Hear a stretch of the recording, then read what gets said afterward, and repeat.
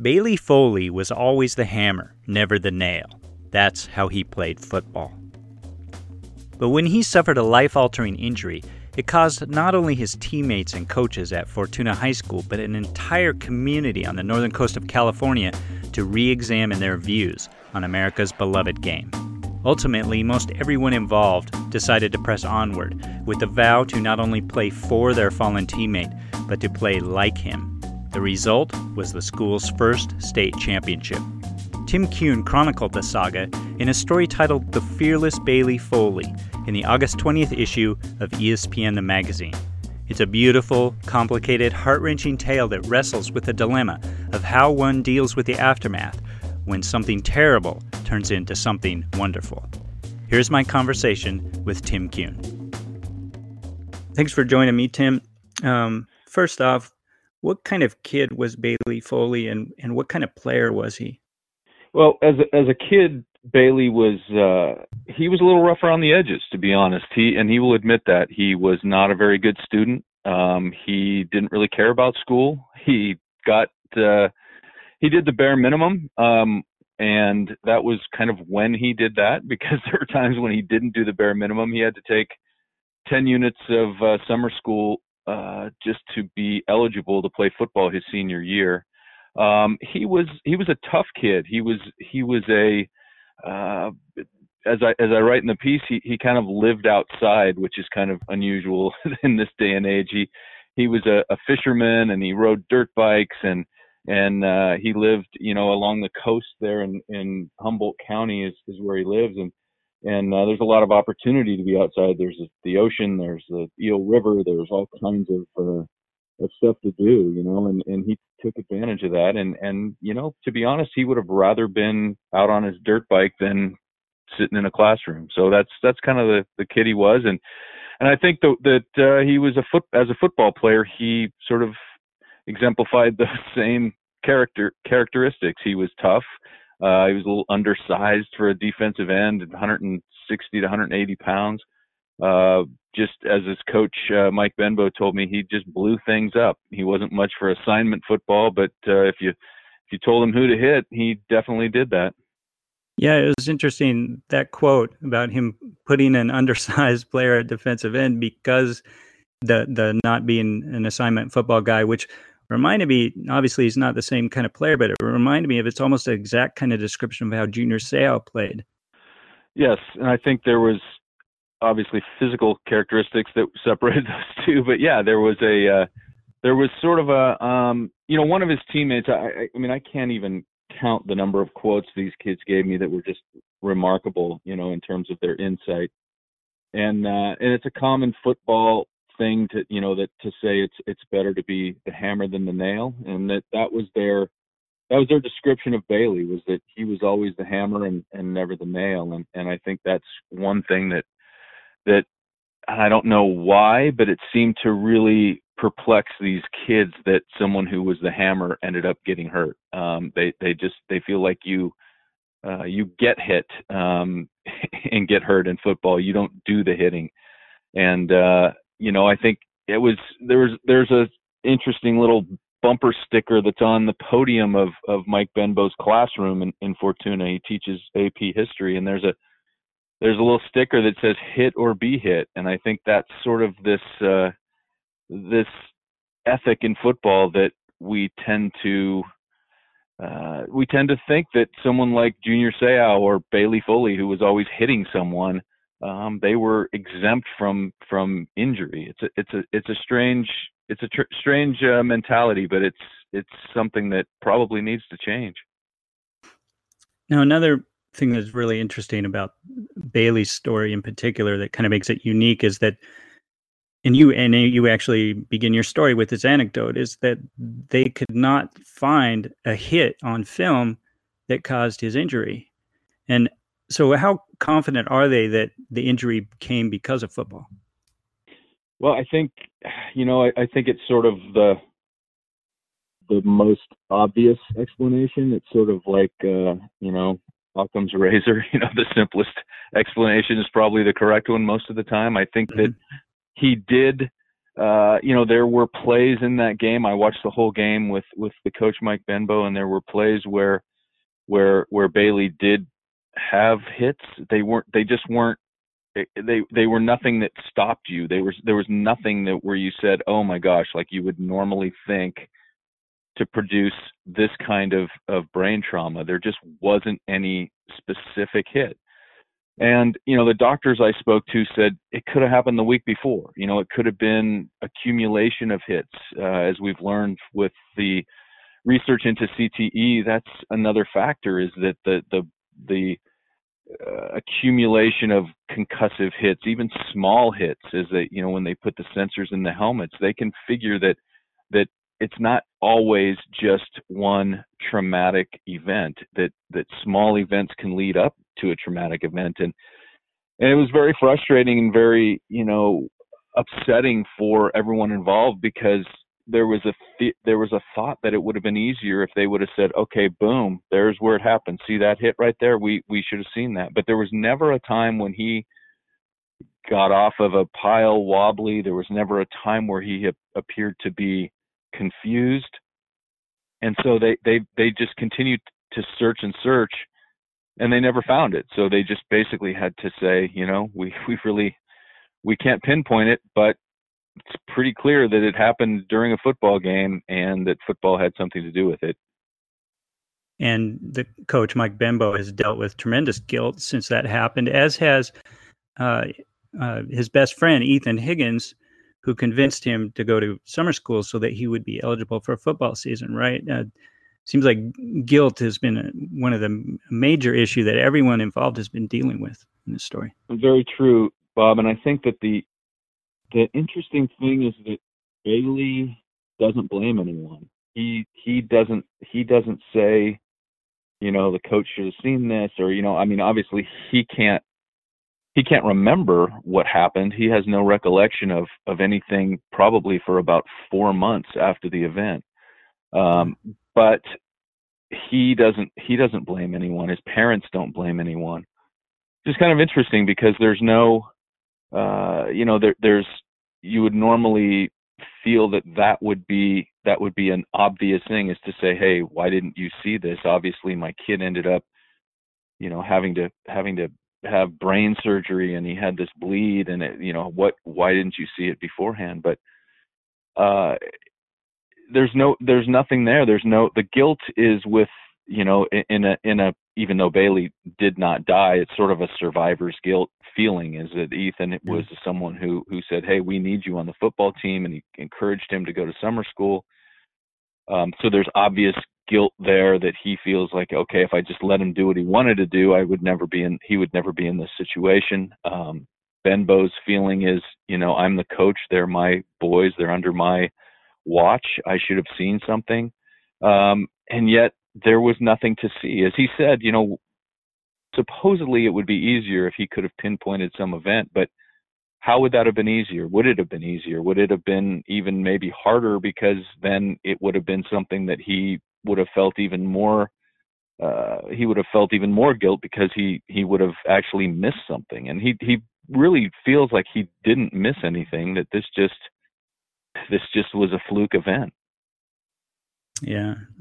Let's talk about the sort of the struggle everyone went through, the coaches, the players, deciding whether or not to continue after Bailey was hurt. Like they thought they were going to witness one of their players die. And even though he didn't, it was still very much a struggle for them. What was that like?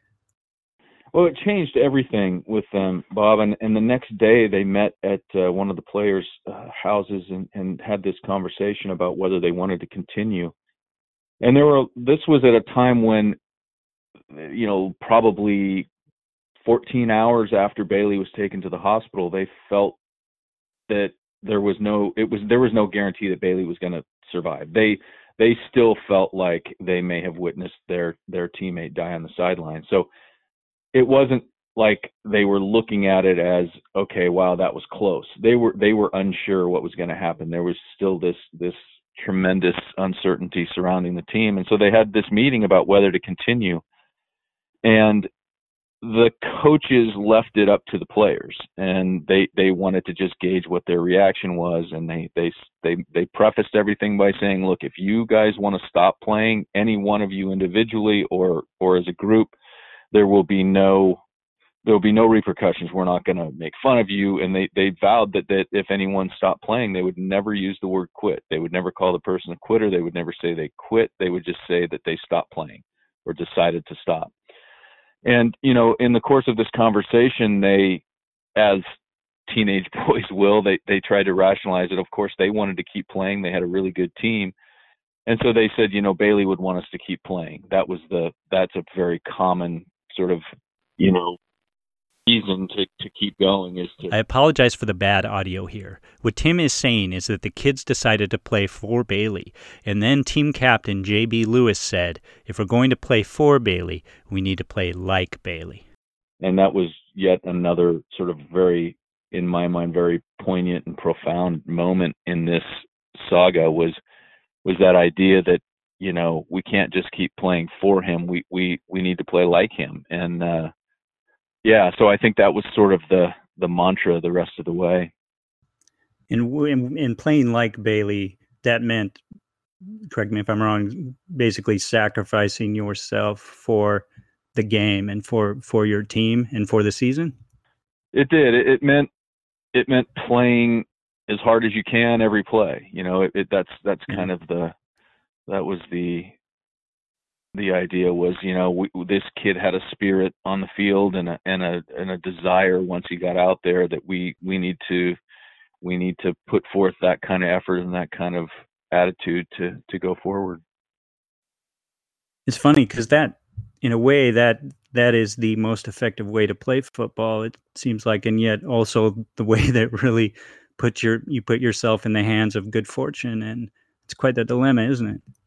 It is, and I think that's pretty much everything about this story and everything about football is that there are just so many counterintuitive things. I mean, the best way to play is to play all out and play.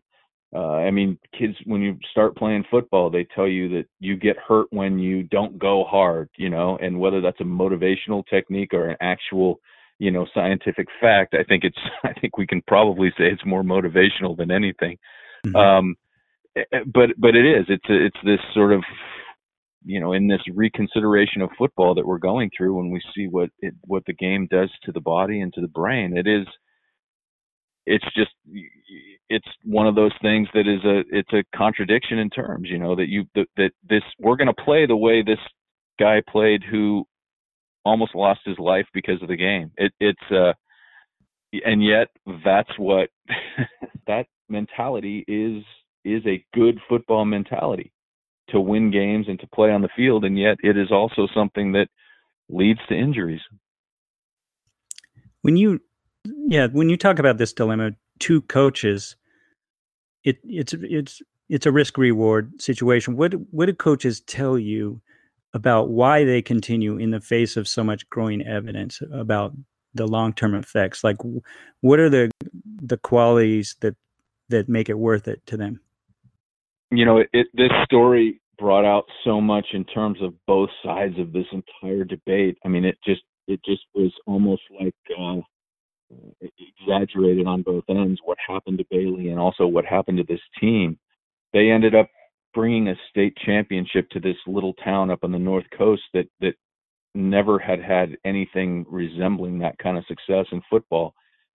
And it taught them, according to the coaches, that what that season did was it brought these kids together. It taught them life lessons. It taught them to play for the person next to them. It taught them to stay together.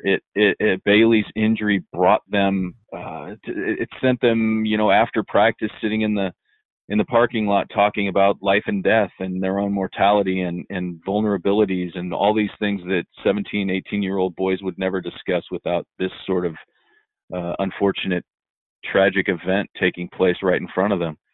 And so as they were walking off the field after they won the state championship, Benbow told me he was looking at these kids and thinking just how fantastic it was and how all these lessons that he holds so dear, and the reasons that he keeps coaching high school football and feels it's the best sport and it's a great learning experience, and all these other sort of, traditional football things that we've come to sort of almost accept in our culture, is that he was looking and thinking, something terrible happened and yet something great came out of it. And that's again this whole push-pull of the game, is that they keep coaching because of those moments, and yet that moment might not have been possible without the terrible moment that started their season. So yeah, I just I think the only way you can keep going is if you just say, hey, kids can get hurt in any other way.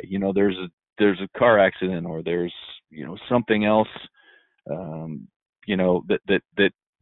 we're all vulnerable. You can get hurt in a million different ways, and this just happened to be the way that Bailey got hurt. But they definitely think about it. They definitely think about this back and forth of what they feel is wonderful about this game, and what we all see as being potentially terrible about it. Do you think there's a way to make football safer while also keeping some of these qualities that make it the sport that it is? Well, I've wondered that a million times, and I played football through high school. I have 4 sons that all played football in high school, and there were, as these studies and this research was becoming more prominent, obviously it became more of a topic in our household.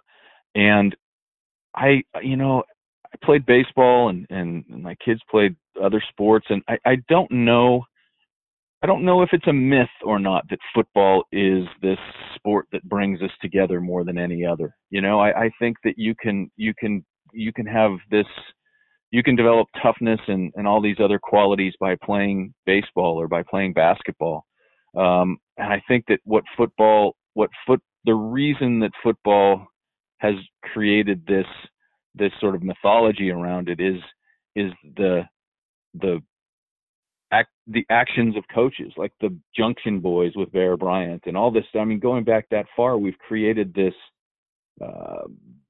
myth around football that it creates the toughest people, and it is a tougher sport to play. There are physically it is very difficult.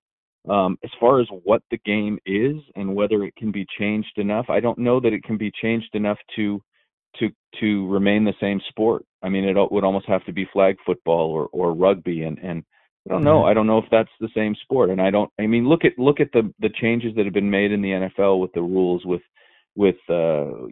contact on receivers and quarterbacks, and it just, look at the backlash against that. It just is people feel like the game's being ruined because somebody can't lead with their head. So what's going to happen if the game gets changed to where you can't hit at all? I mean, it's not going to be the same game. What do you think is this is, I know, a hard question to answer, but is there any indication of what life is going to be like going forward for Bailey, who, by the way, still watches football, right? He does. He told me, you know what? You play football, sometimes you get hurt, and he just shrugs. I mean, this is a kid who spent 3 weeks in a coma and 4.5 months in a hospital, and that's his attitude. So, going forward, I think that he had made such great progress for the 6 months after he was out of the hospital, that their hope is that he will lead a normal life, that he'll be able to live independently, and get a job and do all the things that he had hoped to do. But it remains to be seen. There's not any guarantee of that. He still has vision issues. He has balance issues. He has clearly memory issues. His motor skills have gotten better, but they're not to a point where he could, at least the last time I saw him, where he could drive a car or even one of his motorcycles. So it's going to be a long road for Bailey, and I would think that there will always be some level of diminishment in his physical compared to what he could have done. I mean, the idea of him getting back to 100% physically seems like a long shot, but he's a tough kid. He's determined, and he's made great strides to this point. So who knows? Is it even possible to come up with an underlying lesson to all of this, or is it just so complex it's hard to pinpoint? There's so many lessons to this, Bob. I don't know how many. Yeah. You could use the case of Bailey Foley as a reason to ban football, and you could use the case of Bailey Foley as a reason to exalt football. It just is what makes this story so fascinating to me, is that there were no easy answers. It wasn't easy. It wasn't something that you could just come out and say, okay, boom, this happened to this kid. Why are we putting our kids through this? I mean, you can do that in the case of Bailey, but then you can look at the other 34 kids on that team that ended up winning a state championship and say the lessons and the life skills that they learned through this whole saga were incredibly valuable. At some point you say, okay, are we sacrificing this child for the betterment of this other group or for this game? Are we sacrificing them on the pyre of football? And I don't know. I mean, I think that personally, I think that the story of Bailey Foley, the lesson is that you never know. I mean, that things can happen that aren't obvious in football, and that adds a whole nother layer of fright, of fear to playing this game, is that it's not just avoiding some major hit. That there could be an accumulation. There could be something unseen. I mean, that to me is the lesson, is like, oh my gosh, it can happen when we don't see it. Yeah. It's a complicated story, great story you wrote. And this issue is going to be an issue for a long time, I have a feeling. So definitely. Thank you so much for joining me, Tim. Hey, thanks for having me, Bob. I appreciate it. If you haven't already, go read The Fearless Bailey Foley on ESPN.com. It really is a must-read for anyone interested in this topic, and make sure you look for more of Tim Kuhn's writing in ESPN the magazine. I'm Bob Harkins. This is Raised Sports. Thanks for listening, and have a great day.